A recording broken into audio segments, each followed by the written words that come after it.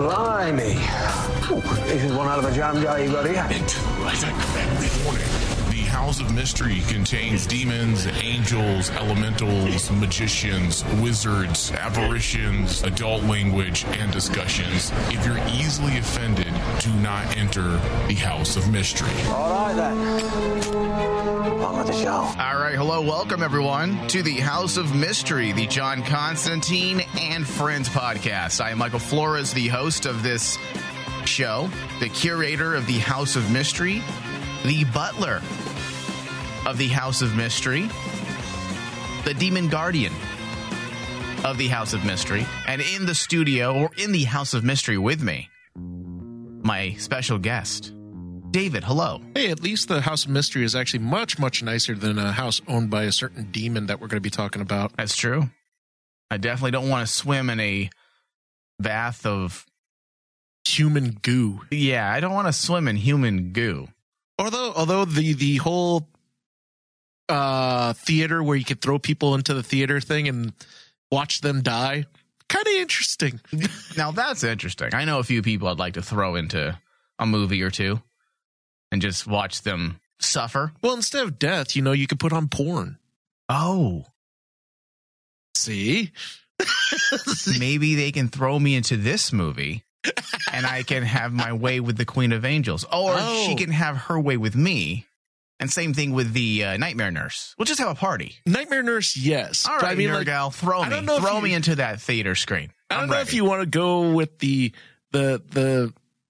city, the embodiment of the city, because, she was changing into some... As long as... historical figures, Mike. Listen, as long as she stays in her form that she seduces me in, I'm fine. Just don't switch halfway through the party. And if you do, make sure I'm about 4 lines in. Or at least 25 shots, please. All right. So today we're going to discuss, review, break down the 2018 DC animated feature, Constantine, City of Demons. I've been wanting to discuss this movie for a while now. When this project was originally announced, I was in fact stoked, as the DC animated features had been killing it at the time. I mean, home run after home run. So the chances of this being a great ball of success was there. If DC animated was, or if the DC animation was not on such a high at that point, I probably wouldn't have been as stoked. But because their track record was there, I was definitely excited. Now, Constantine, City of Demons is an American animated web series from executive producers Greg Berlanti and David S. Goyer. Yep. And yes, I say animated web series because that's what it was originally. And then later they turned it into a feature film. It's slightly connected to the live-action series Constantine through actor Matt Ryan. So there's just that connection there, who lends his talents as the voice of John Constantine. And just to be clear, Matt Ryan is John Constantine. Yes. Yeah, he is. There's no doubt. Yes. You got to have... wherever Matt Ryan goes, I think at this point, Constantine is constantly going to be tied with him. Yeah.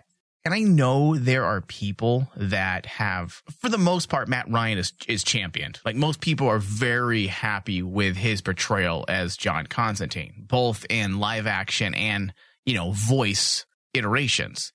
But there are those people who have voiced their complaints about his accent at times. And I'm like, you're just being nitpicky, because this guy embodies the comic that I read since the early 90s. He embodies that character. Whether he might mess up here and there on that accent because it doesn't fit the specific dialect that you hope it would, doesn't matter. The guy is John Constantine. Yeah, because he understands Constantine more than just understanding the stereotypical archetypes that people go to, smoking and you mean smoking British a accent cigarette and wears a trench coat. No, Constantine's more than that. That doesn't make John Constantine John Constantine? No. If you put on a trench coat and smoke, that doesn't just make you Constantine. I think that's cosplayer talk. Oh, okay. Now, I know this isn't a Matt Ryan show, but listen, he is the talent behind the voice of John Constantine in this movie, and he has done a great job yet again. Oh, yeah. And that's to be commended, because there's a lot of times that there's great actors out there that have lent their voice to animation and video games, and it doesn't translate well. It really doesn't. And do you think at this point DC is going to offer the job to anyone else? If they're doing a cartoon, now I'm not talking about movies. We already know, the executives over at Warner have their heads up their asses all the time when it comes to the live action. But when it comes to the animation at this point, do you see them actually reaching out to someone else and say, hey, would you like to play John Constantine? It's just not going to happen. I think that as long as Matt Ryan wants to do it, the job is his at this point. I mean, he's now done, 3 years roughly on Legends of Tomorrow, right? Yes. He's done a couple guest spots on Arrow beforehand. Then, of course, the TV show, his short-lived TV show, which is a travesty that was canceled. Not the show. The show was amazing. It was a travesty that it was canceled. It was canceled. And then he's done Justice League Dark. Then he did Constantine City of Demons, this film here we're talking about. And then there's another one just around the corner, another Justice League Dark film. Yep. I just don't see them reaching out to anyone else at this point. No. Even, let's say, 10 years down the road, let's say he's an older gentleman. He can't really play Constantine anymore, live action-wise. Well, you know what? He could still do the voice. He could be Constantine's version of the gentleman that plays Batman for the past however many years. I forget his name. Kevin Conroy. Yes. He can be Constantine. He can be the Constantine version of Kevin Conroy. Or even take it even further, Mark Hamill's version of the Joker. That's like a constant. Yeah. Yeah, for sure. Okay, so this feature film is set in the DC animated movie universe, at least according to the official press release, and is a spinoff of the 2017 animated feature film Justice League Dark. But then there has been some conflicting reports saying that despite being set in the same universe as Justice League Dark, it is not intended to be an installment of the DC animated movie universe. Yes. That's confusing. Justice League Dark is officially established in the DC animated movie universe. It's part of its continuity. And if this is a installment, a spinoff of Justice League Dark set in the same universe, then why would this not be considered part of continuity as well?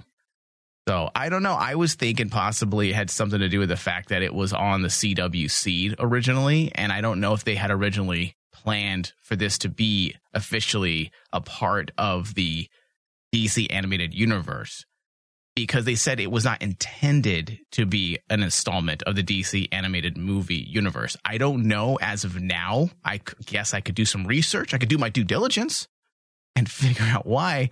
But I think possibly now it might be considered DC animated universe canon. But originally this was to air on the CW seed, and I don't know if they had any future plans originally. I think because this was such a smash hit, they're like, shit. They're like, we have to continue. We have to add this. Yeah.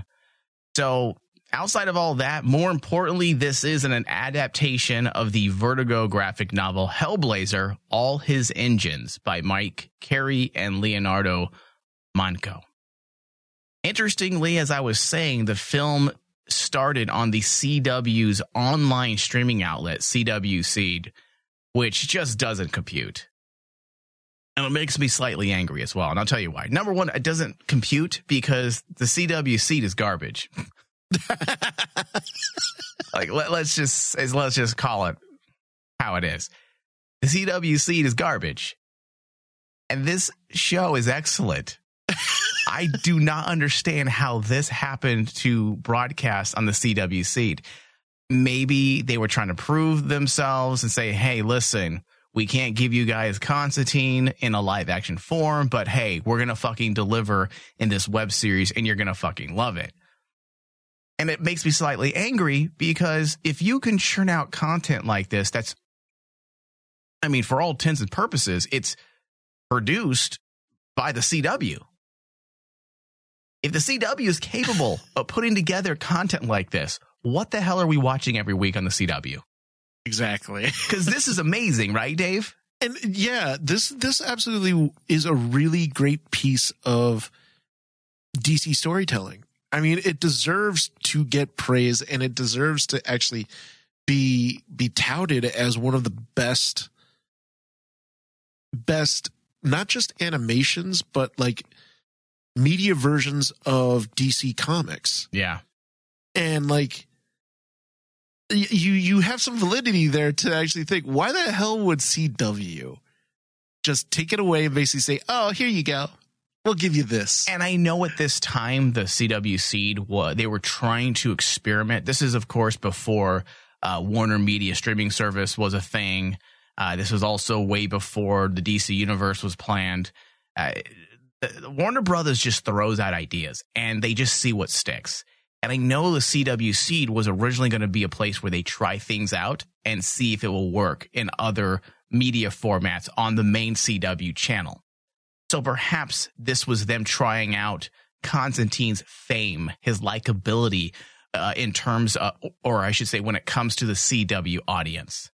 So regardless, later down the road, because of its success, the series was later released as a feature-length picture on Blu-ray and video on demand.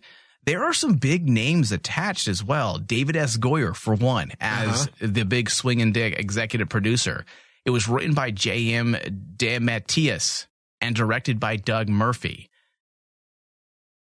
There's some big names attached. There's some really big names attached. David S. Goyer is a film icon at this point. One of the writers of the Dark Knight trilogy, just to name a few. Mm-hmm. So why don't you give me your initial thoughts overall in a nutshell on this feature film here, Dave? My initial thoughts on this feature film, I was really excited to see this because I initially saw this in its broken up pieces into its web form, right? On the shitty CW seed? CW seed.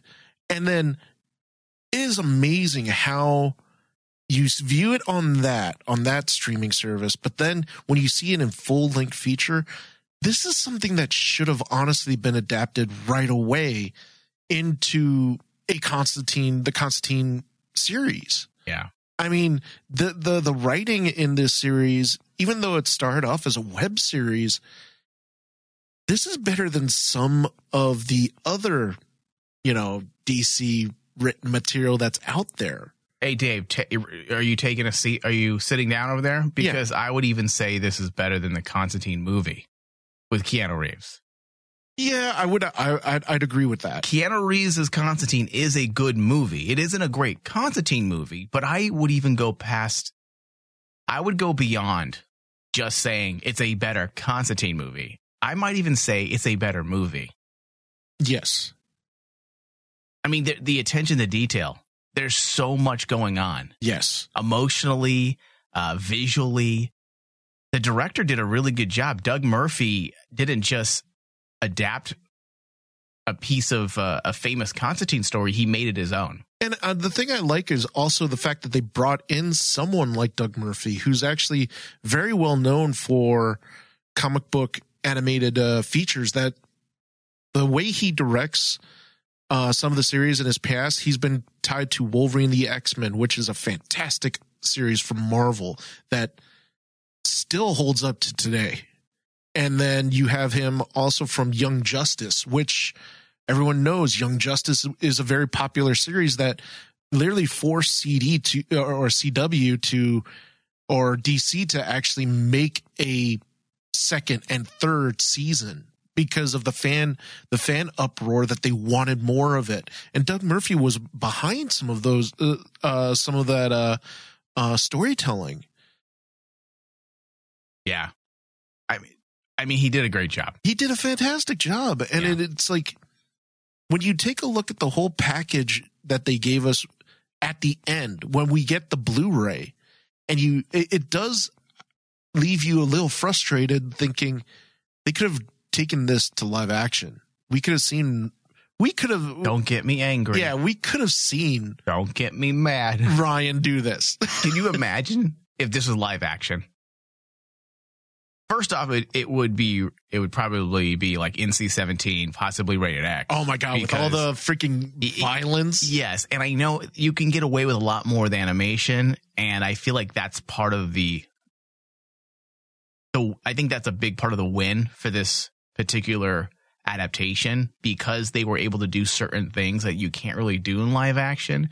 I think it conveyed a version of Constantine that I don't think we'll ever get truly in live action. You just can't. You can't adapt this type of stuff to live action. Oh, yeah. All the fat Lindas of the Midwest will complain. Oh, my God, violence and gore. Violence and gore. What is he doing with that woman in the bathroom? Why is he having sex with all of Los Angeles? This is a violation. He didn't ask for permission or consent. Like, honestly, dude, I would challenge any comic book fan out there to watch this movie and try to come up with an excuse why this isn't worthy of being considered one of the best comic book adaptations. Are you challenging trolls right now? Yeah, I'm challenging trolls. Because you never challenge a troll.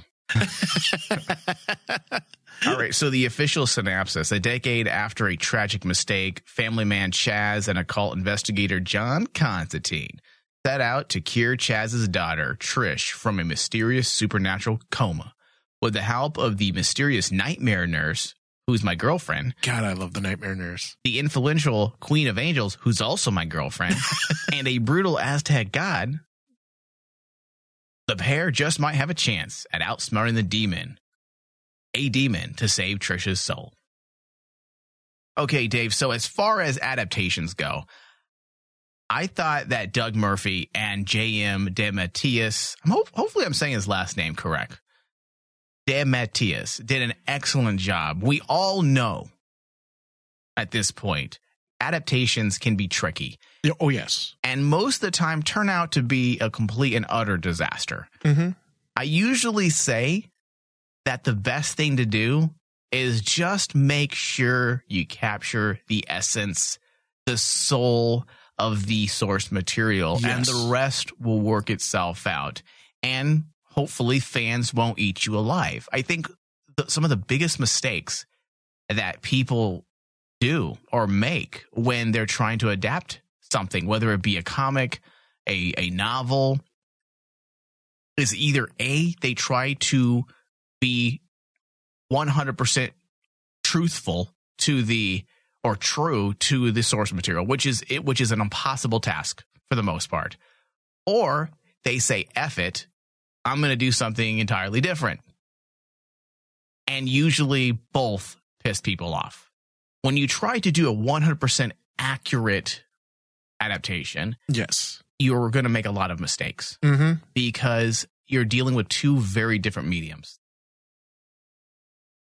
And it's impossible to adapt something the correct way. So the best way to do it is to make sure you capture the essence and choose your battles. Choose your battles. Focus on what the source material is trying to say, whether it be, a theme or a specific emotion that they want to capture that connects to the main protagonist's character arc. And I think you're going to be just fine. But what we get sometimes is just giant convoluted messes. Because they're worried we have to throw in this piece of fan service to appease the fans.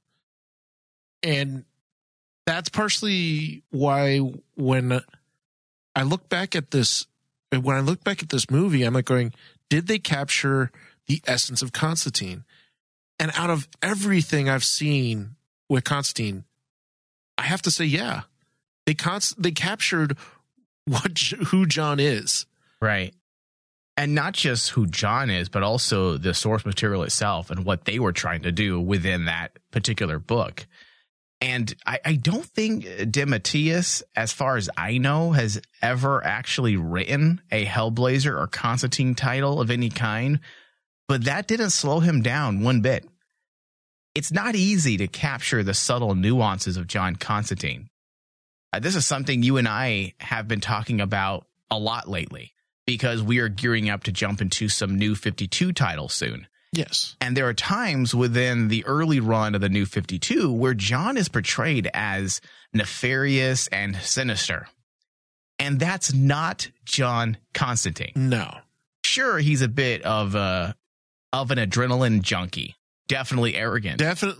Overconfident, but never sinister. DeMatteis did it right. He focused on the guilt, the desire for redemption, but not redemption for himself, not redemption for John Constantine. He was scripted in a way that would convey that it was more about the ones in his life. He wanted to be redeemed in their eyes, even if it was just for a moment until they had all forgotten him. How powerful is that? That he was willing to do all these things and lose his only friend in the world. His only friend in the world. That's how you adapt source material. You focus and you choose your battles. And they focused on Constantine and the emotional arc and what it would mean for him by the end when the story faded to black. Yeah, because ultimately one of the biggest ideals or morals that John has always lived by in all his stories, he always tells people everything comes at a cost. It's a very nihilistic way of looking at it. You know, and that's who John is. Everything has to come at a cost. If you want something bad enough, how much are you willing to pay for it? Hence why, you always see him tied to stories that deal with making deals with demons and making the hard to make choices. Yeah. That's who John is. That's one of the biggest, I would say probably the biggest concept or ideal of John. He understands that basically at the end of the day, everything comes at a cost, whether it's good or bad. And but if you're trying to do something, and he doesn't enjoy it. Yeah. He doesn't enjoy it.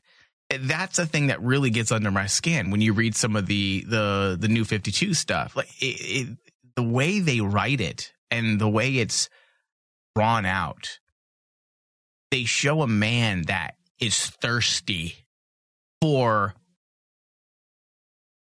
chaos. Debatably, no, not debatably, John Constantine is an adrenaline junkie. He's an addict. That's clear. Yeah. But there are many addicts who hate the addiction. Exactly. They don't crave it. They do. Many times they fight that craving. They don't want it. And that's the John Constantine we get in iterations like this. And this is true to John Constantine. Yeah. I mean, the source material is amazing and to begin with.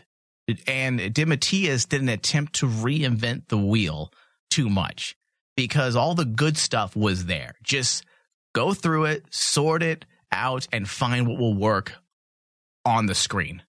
He focused on capturing the soul of the book, and that's why this is a good adaptation. He isolated key emotional moments, the incident of Newcastle that we all know about this point, Astra, his mental breakdown, elements that he could easily craft into a cohesive, serialized plot. And strangely enough, this is what just surprises me and blows me away. Written tight enough to work as a film. Because you got to remember, originally, this had been written as a serialized webisode. And then when they added the additional 20 minutes for the feature film version, this is what we got. It's seamless. So, I mean, DeMatteis was working overtime to just make everything work together.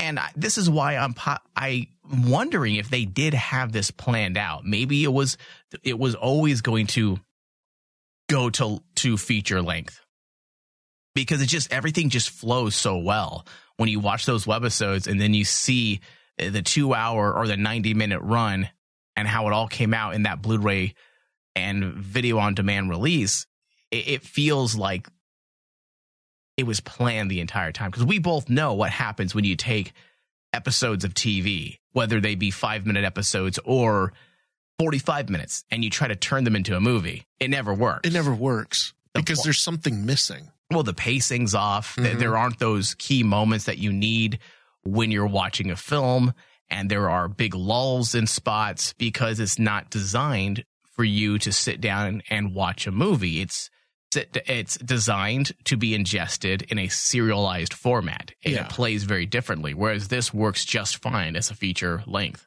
And that's what really impresses me. I mean, don't get me wrong. DeMatteis is a very, very well-renowned and well-known comic book writer. Right. He's a comic book writer. Some of the stories that DeMatteis has done are some of the most historic in all of comic book history. You have Kraven's Last Hunt. You have his work with formerly known as Justice League, I believe. Yeah. Where he won an Eisner for that one. But again, for comic book writing, this is something that me and you have always harped on, that basically, like, there's a difference in writing for one piece of media to another. And the fact that he was able to write something for a web series and turned it into a movie, that's something to be really, really impressed with. Yeah. And that's why I put this off so much. I put this off watching it for a very long time, watching this film, because I was sure the feature version of this adaptation would be a complete mess. Because the original iteration of City of Demons, again, yes, 5 short webisodes originally, right? Yes. I was paranoid that this adaptation was going to be a convoluted mess, because first the story was a graphic novel. Then it was adapted to a webisode. Then 20 minutes was added. And then it was adapted and combined and turned into a feature. What? Can you imagine being in that planning room? You would be like pulling your hair out. This isn't going to work. It's going to be a convoluted fucking mess. And yet all of it just worked so well. I mean, an adaptation of an adaptation. That's essentially what this is. That's what it is. And that's why, I give massive props, even though I know DeMatteis is a fantastic writer. But the ability that he showed to actually go from comic book to writing for a web series and turning that web series and writing more to make it into a movie, that's impressive. That's an impressive feat. Yeah. High quality stuff too. And maybe that's where David S. Goyer comes in from the feature side of things, since he is predominantly a feature film guy at this point. So everything worked when it comes to this movie. Stylistically, it's appropriately skeevy with the right amount of horror and creep. Yeah. The aura is adequately brooding, as we know, when it comes to a Constantine Hellblazer title. It's got to be brooding. You got to have that there. It's an element that I feel that because Constantine was brought into the New 52, they had to cut back on. Yeah. Because I understand you can't have like people having their heads ripped off in front of mass audiences. That doesn't work. It doesn't. People don't want to see that. You can't have human sacrifice. No, that doesn't work. You can't have sex with the whole city of Los Angeles. Yeah, you can't have hardcore bathroom raunchy sex with people. You mean if the city of Los Angeles beckons you to the bathroom for a good time, you say no? Would you say yes? You just make sure no one's watching. I mean, even That's a question, Dave. Go ahead. But even the scene where he enters the house of Bale and that party scene. That's insane, dude. I'm like going, what the hell? Was one of the demons playing a harp with a naked woman on it? With a naked woman on it. That's pretty dope. And then another person was having bats flying out of his ass. And I was like going, okay. Yeah. And that's why I said this is a better Constantine movie than the 2005 Keanu Reeves. Yes. Because where were bats flying out of people's asses? And I'm not just joking, but I'm being serious as well. I mean, this is the world of Constantine. That's the world of Constantine, yeah. So I just don't see us ever getting anything as disturbing in a live action. I really wish we would, though, because We could, but it's not going to happen in this modern era. It's just not. If this was 1999, look at Blade. Blade was dark and Blade was cool, and with there some were of the disturbing imagery. moments. And in fact, if you go back and watch it now, they still are disturbing. Some of those moments, they're uncomfortable, unsettling. Maybe not Yes. disturbing. Maybe disturbing isn't the right word. Unsettling. Because that's what a Constantine live action movie cannot feel like a superhero movie. You know what I mean? Oh yeah, It has to feel like a horror movie. That's what it is. Yeah. That's what Constantine's storytelling is all about, is to make you feel uncomfortable, to shock you, and to make your brain want to scream at the void. yeah. It all worked. Even the score. It was dark and it had this like vibrational tone to it that coalesced with the gritty imagery. Yeah. Like it hit. So even the director was able to put together this score with his composer that just meshed with the visuals perfectly. The timing was great. So all of it worked. The animation was fantastic as well. Warner Brothers Animation was, in fact, the studio involved, of course. But I feel like this was a unique project for Warner Brothers Animation, because at times, Dave, you're a big anime guy. At times, I felt like I was watching Japanese animation with some of the way the demons were drawn out. Oh yeah. In fact, there is a Japanese animation this reminded me of. Interestingly, it was the guy that did Ninja Scroll.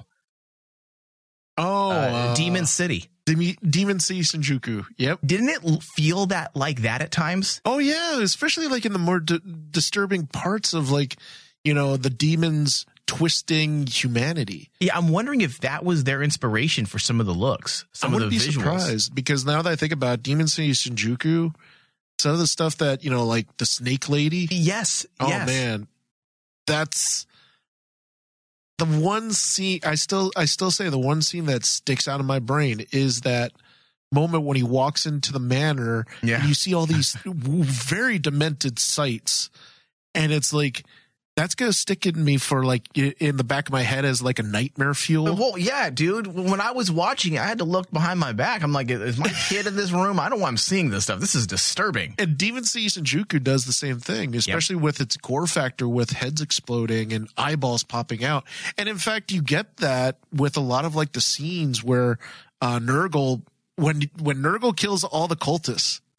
Holy crap! Yeah. I wasn't expecting that gore. Yeah. Especially in a animation. And we know that we both have seen Warner Brothers Animation where they're rated R films and there's some pretty intense action and violence, but Language and violence. but nothing quite like Nothing this. like this. And that's why my hat's off to Warner Brothers for willingly, pushing the envelope, creating a unique film. This is something that, I know the Marvel fanboys just love their MCU. And listen, I'm a fan of a lot of it. I think there's some big mistakes in some of the more recent films, but this is better than anything that Disney's owned Marvel side would ever do. Can you imagine Disney's MCU ever willingly pushing the envelope like this? No, never. And I'm not saying gore for gore's sake. I'm not a fan of gore for gore's sake. You have to have the right IP, intellectual property, Yes. or franchise like Constantine. And you need to make a story that's appropriate to that character. And the violence needs to fit the source material. Yeah. And that's why, it's funny to me that basically people tout, this latest like Doctor Strange is going to be like a horror film. And I'm like going, We both know it's not going to be. we both know it's not, because that doesn't fit that character. If the real challenge to me for Marvel fanboys out there is wait till we see Blade. That's the one that basically will tell us, can they do it? And it's obvious that basically DC, at least on its animation side, is willing to go this far. Yeah, absolutely. And, I have my problems with Warner Brothers and their decision making sometimes. But then there's projects like this where you just thank them and say thank you for taking a chance. Taking a chance. This is a risky project. Mm-hmm. It really is, the type of content.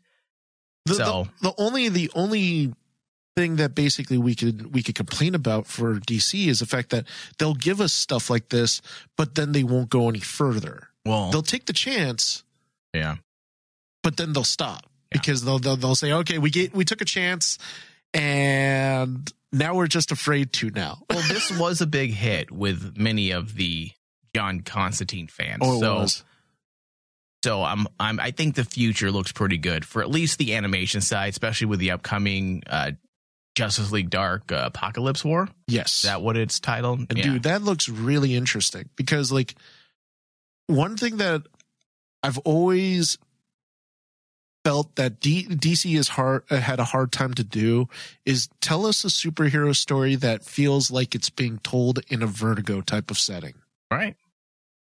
Yeah. And when you see what they were able to do with, say, like this, like Constantine, and then take this into Justice League Dark, it gives you hope that, yes, we can finally get a official superhero story that can be embraced by mature readers and, say, Vertigo fans.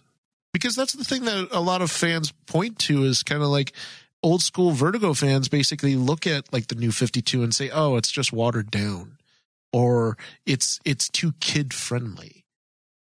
It's not mature enough, the material. And it's not about sex, violence, or anything. It's give us drugs and rock and roll. Yeah. It's about, like giving us a substantial story that we as the audience can really, really glean off of. Yeah. Or rally behind, get behind. Like I'm an uber fan of this. I am too. And I'm not a cartoon guy.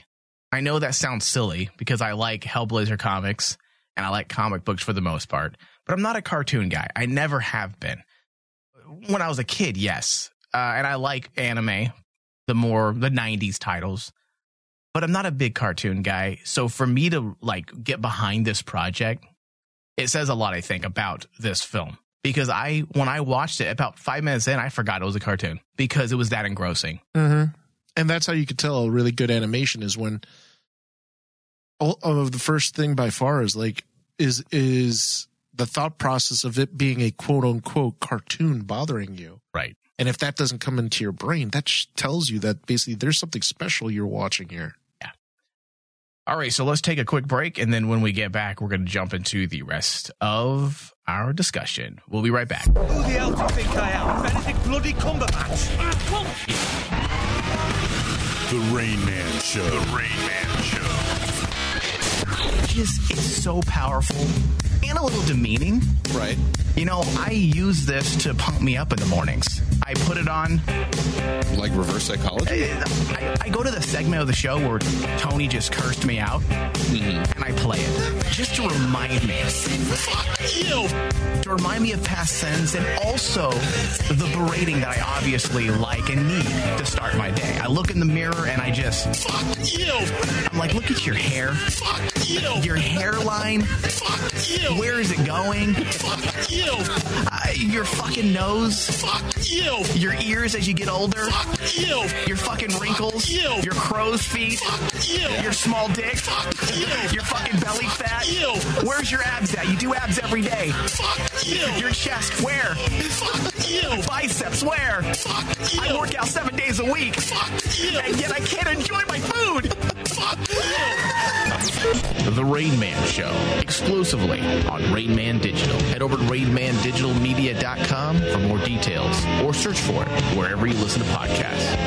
Free stuff is awesome, but free stuff that will spice up your bedroom is even better. Just go to adamandeve.com and select almost any one item for 50% off, and then we'll load on the free stuff. Just enter this very exclusive code, RAINMAN, at checkout, and you'll get 10 tantalizing free gifts, including a sexy item for him, a special toy for her, and a third item you'll both enjoy. Ooh. And and 6 extra special bonus items that are sure to rev your engine, pique your curiosity, and even blow you away.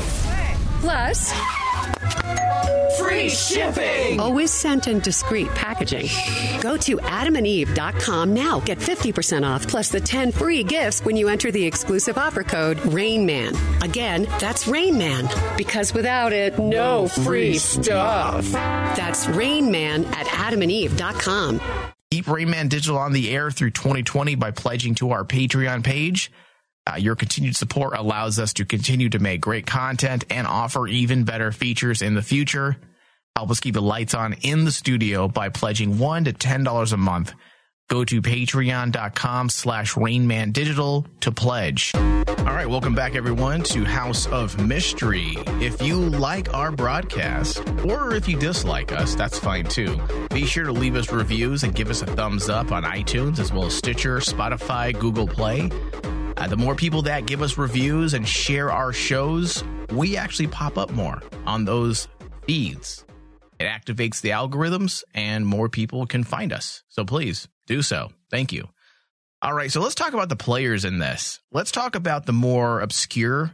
When I say obscure, we have to also take into account, Dave, that we may have people who are new to Hellblazer, new to the world of Constantine. So Let's start with the Nightmare Nurse. Now, she's a relatively new character. I believe her first appearance wasn't until the start of the New 52. Yeah, it was during the Justice League Dark. Yeah, she's affiliated with the Justice League Dark. Her alias is Alice Winters.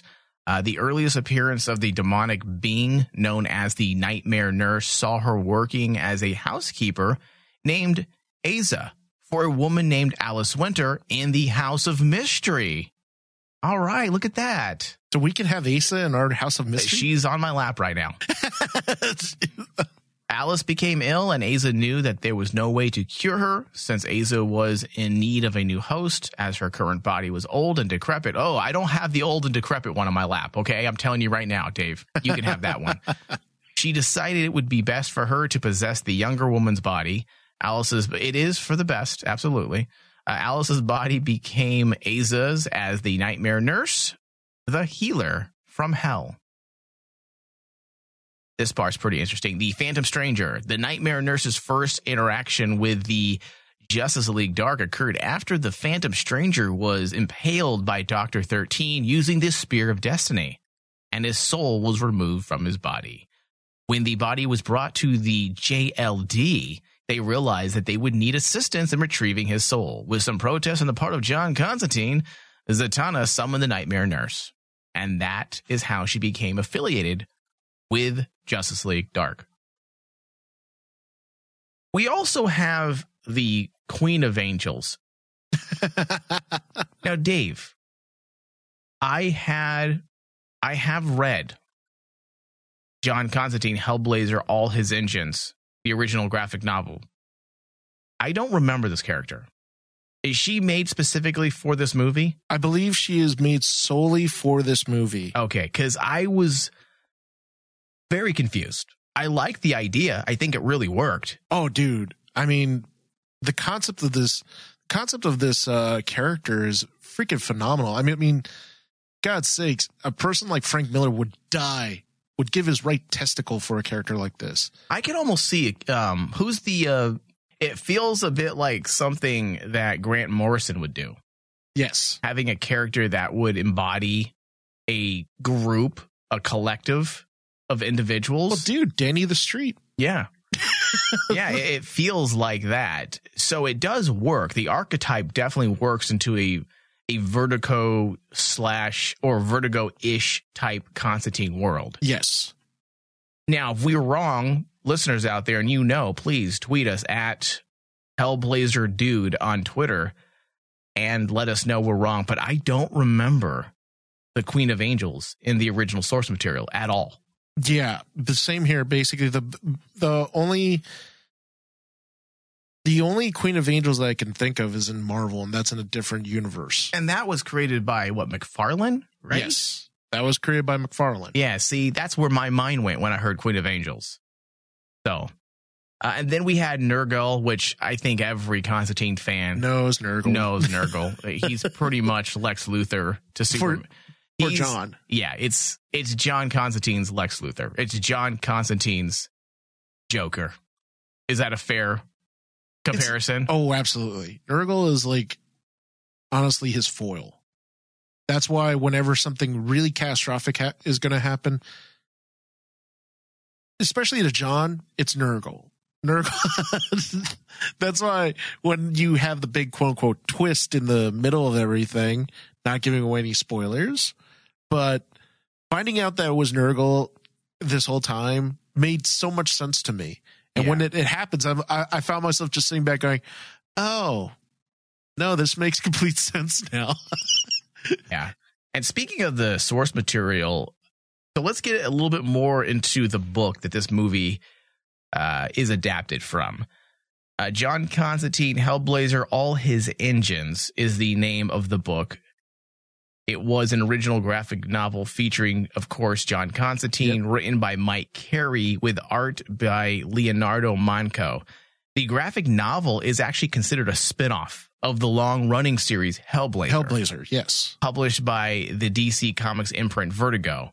It was first published in January 2005. The graphic novel follows John Constantine's investigation into a world phenomenon that is placing innocent people into comas. Yeah. So it seems like it follows the graphic novel pretty close. I'm going to go back and read this. I'm thinking, because it's been, I believe I read this when it was brand new in 2005, which is 15 years ago? Uh-huh. I think we should add All His Engines to our list and cover it. It'd be interesting to see just how close. And then we can do a review on it, and then we can do a discussion on the comparisons. It'd be really interesting because honestly, I'll tell you right now, the ending of All His Engines is far different from what I do remember that in City of Angels. I do remember that. Yeah. Now, the 10th episode of the NBC television series, Constantine, Quid Pro Quo, is actually considered a loose adaptation of All His Engines, with the demon Barol replaced with DC Universe supervillain Felix Faust, and Chaz's daughter being the victim of the curse instead of his granddaughter. Yes. The episode also takes the creative liberty of providing an origin for supernatural healing powers for Chaz. I think that was probably one of my complaints. Like, I love the Constantine TV show, but you can't take an entire run, an entire book, and adapt it by condensing it into a 47-minute episode.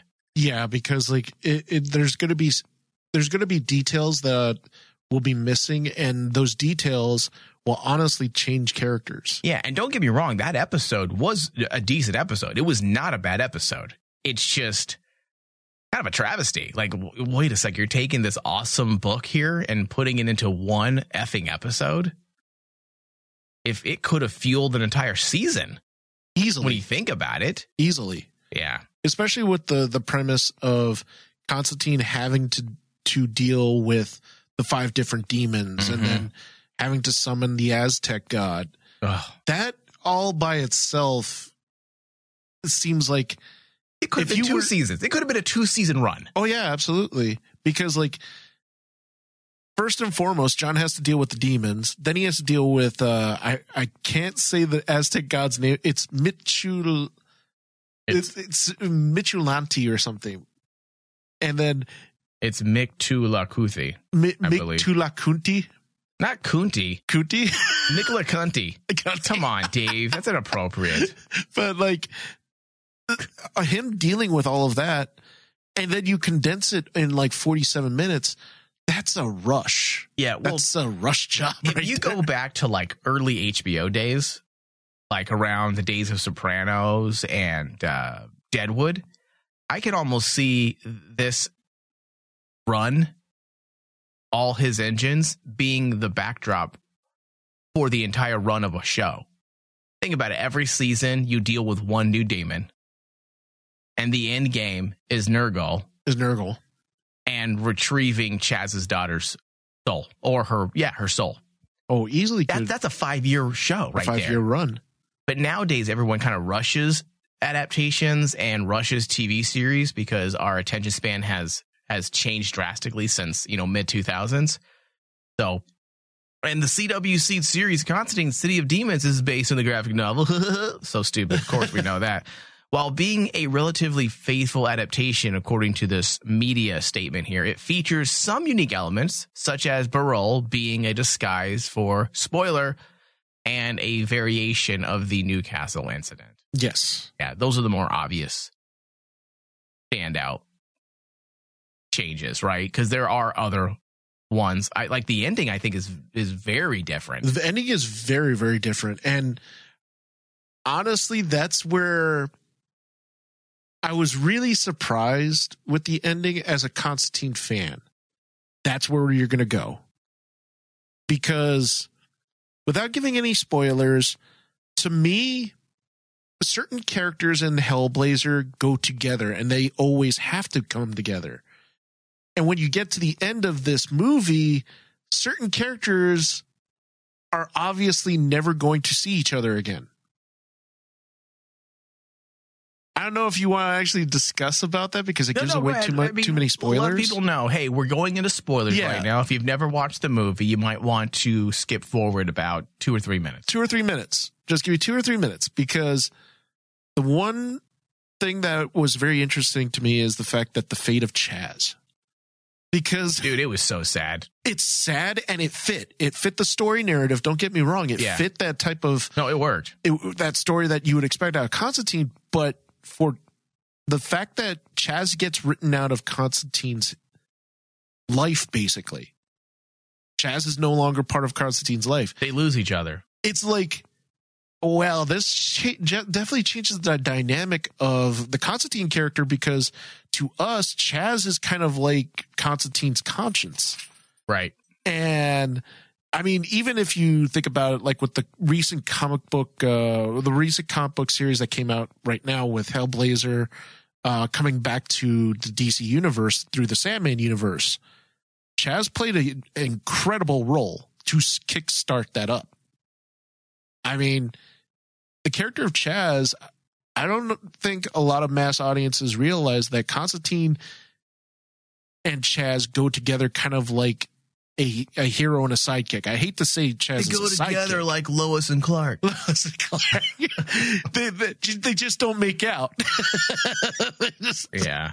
But like in the very end, the price that Constantine pays, I was like going, that was cool. Yeah. That he basically tells Chaz that, it focus on the word curse. I had to give a little more juice to it, so everything about us also gets forgotten, and then Chaz slowly forgets him. Yeah, and that's why I was saying that it's not just about redemption. For a lot of people, redemption means they want people to recognize that they have changed their ways. Not all the time, but a lot of times that is what redemption means to people. Like people, they need to know that people need to see that I've changed. I need to be redeemed. Yes. But the redemption wasn't about how people perceived him, Constantine, because he was willing to let everyone forget what he did. And at the same time, in order to save his best friend's daughter, he was willing to lose his best friend and be alone and not even get credit. It goes right back to that. Would you drop $100 bill into a blind man's cup who can't hear it, or are you going to drop change so that he can hear it? Yeah. It's an amazing way to end the movie. That right there was the icing on the cake. The movie, I was already sold. Yes. I was sold 10 minutes in.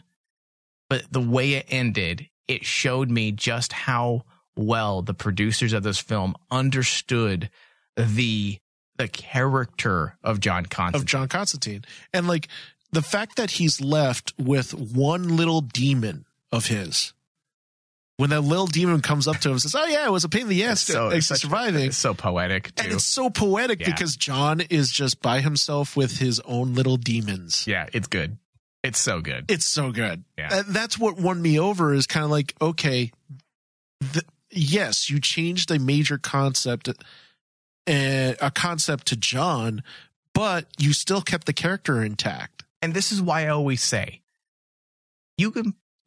you can play it loose with the adaptations. Don't play it fast and loose, but you can play loose with adaptations as long as you understand the source material. If you truly understand it, then you can go almost any direction and no one's going to get pissed off. It's going to feel sincere if you understand what you're working on. And this is a perfect example of that.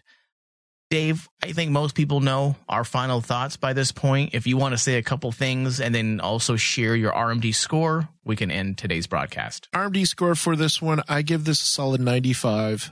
It is a really great story on Constantine. I think it does a fine job at adapting one of his really key storylines in all his engines. But on top of that, they didn't just focus on all his engines. They decided to pull things that are really important to the history of Constantine. Yep. His connection to Nurgle, the connection to the Newcastle incident, where essentially his origin is. That's what started John on the path to becoming the person he is today. And honestly, I feel that a lot of comic book fans need to give this a shot. They need to watch this. And especially if you're a Hellblazer fan, this honestly could show everyone the potential of how great a Constantine series could have been. Yes, we got the short-lived series with Matt Ryan in it, but seeing this one, man, it really makes me want to see the potential of John Constantine even more outside of an animation, because what they were able to pull off in just an animation beggars belief. What in the world could they have pulled off with a live action movie? Well, if this team was allowed to do what they wanted on a live action, then yes. But I just don't see the big wig studio execs saying, yeah, let's go. And I sign off on that for live action. That's a risk that basically I think WB and CW would probably definitely back up off. Wait, do what? I don't think they would. Yeah, you don't think they would approve it? I don't think they would approve it. Oh, no. If I was the boss of Warner Brothers, I'd be like, yeah, let's do it. And whoever you're going to cast as the Queen of Angels, have her come on over. Yeah. Just not the old black man version of her. No. That's who they bring. They bring like Lawrence Fishburne. Lawrence Fishburne. Wait, hold on. Come on, what are you trying to push on me? Morgan Freeman. Like Morgan Freeman. Come on. I mean, I love freckles, but please. So stupid. All right. I'm going to give this a 95% as well. It's a solid feature film. Let's not even get into the Constantine aspect for a second here. It's a solid feature film. I feel like even if you're not familiar with John Constantine, you could actually turn this on and enjoy the movie. Yes. So as a movie, it's good. As a John Constantine picture, it's good. They did it. They did a great job. So 95%. So I want to thank everyone for listening. Thank you, David. Thank you. And good night. I'm going. My name is John Constantine. I'm the one who steps from the shadows, all trench coat and arrogance. I'll drive your demons away, kick them in the bollocks and spit on them when they're down, leaving only a nod and a wink and a wisecrack. I'll walk my path alone, because let's be honest, who'd be crazy enough to walk it with me?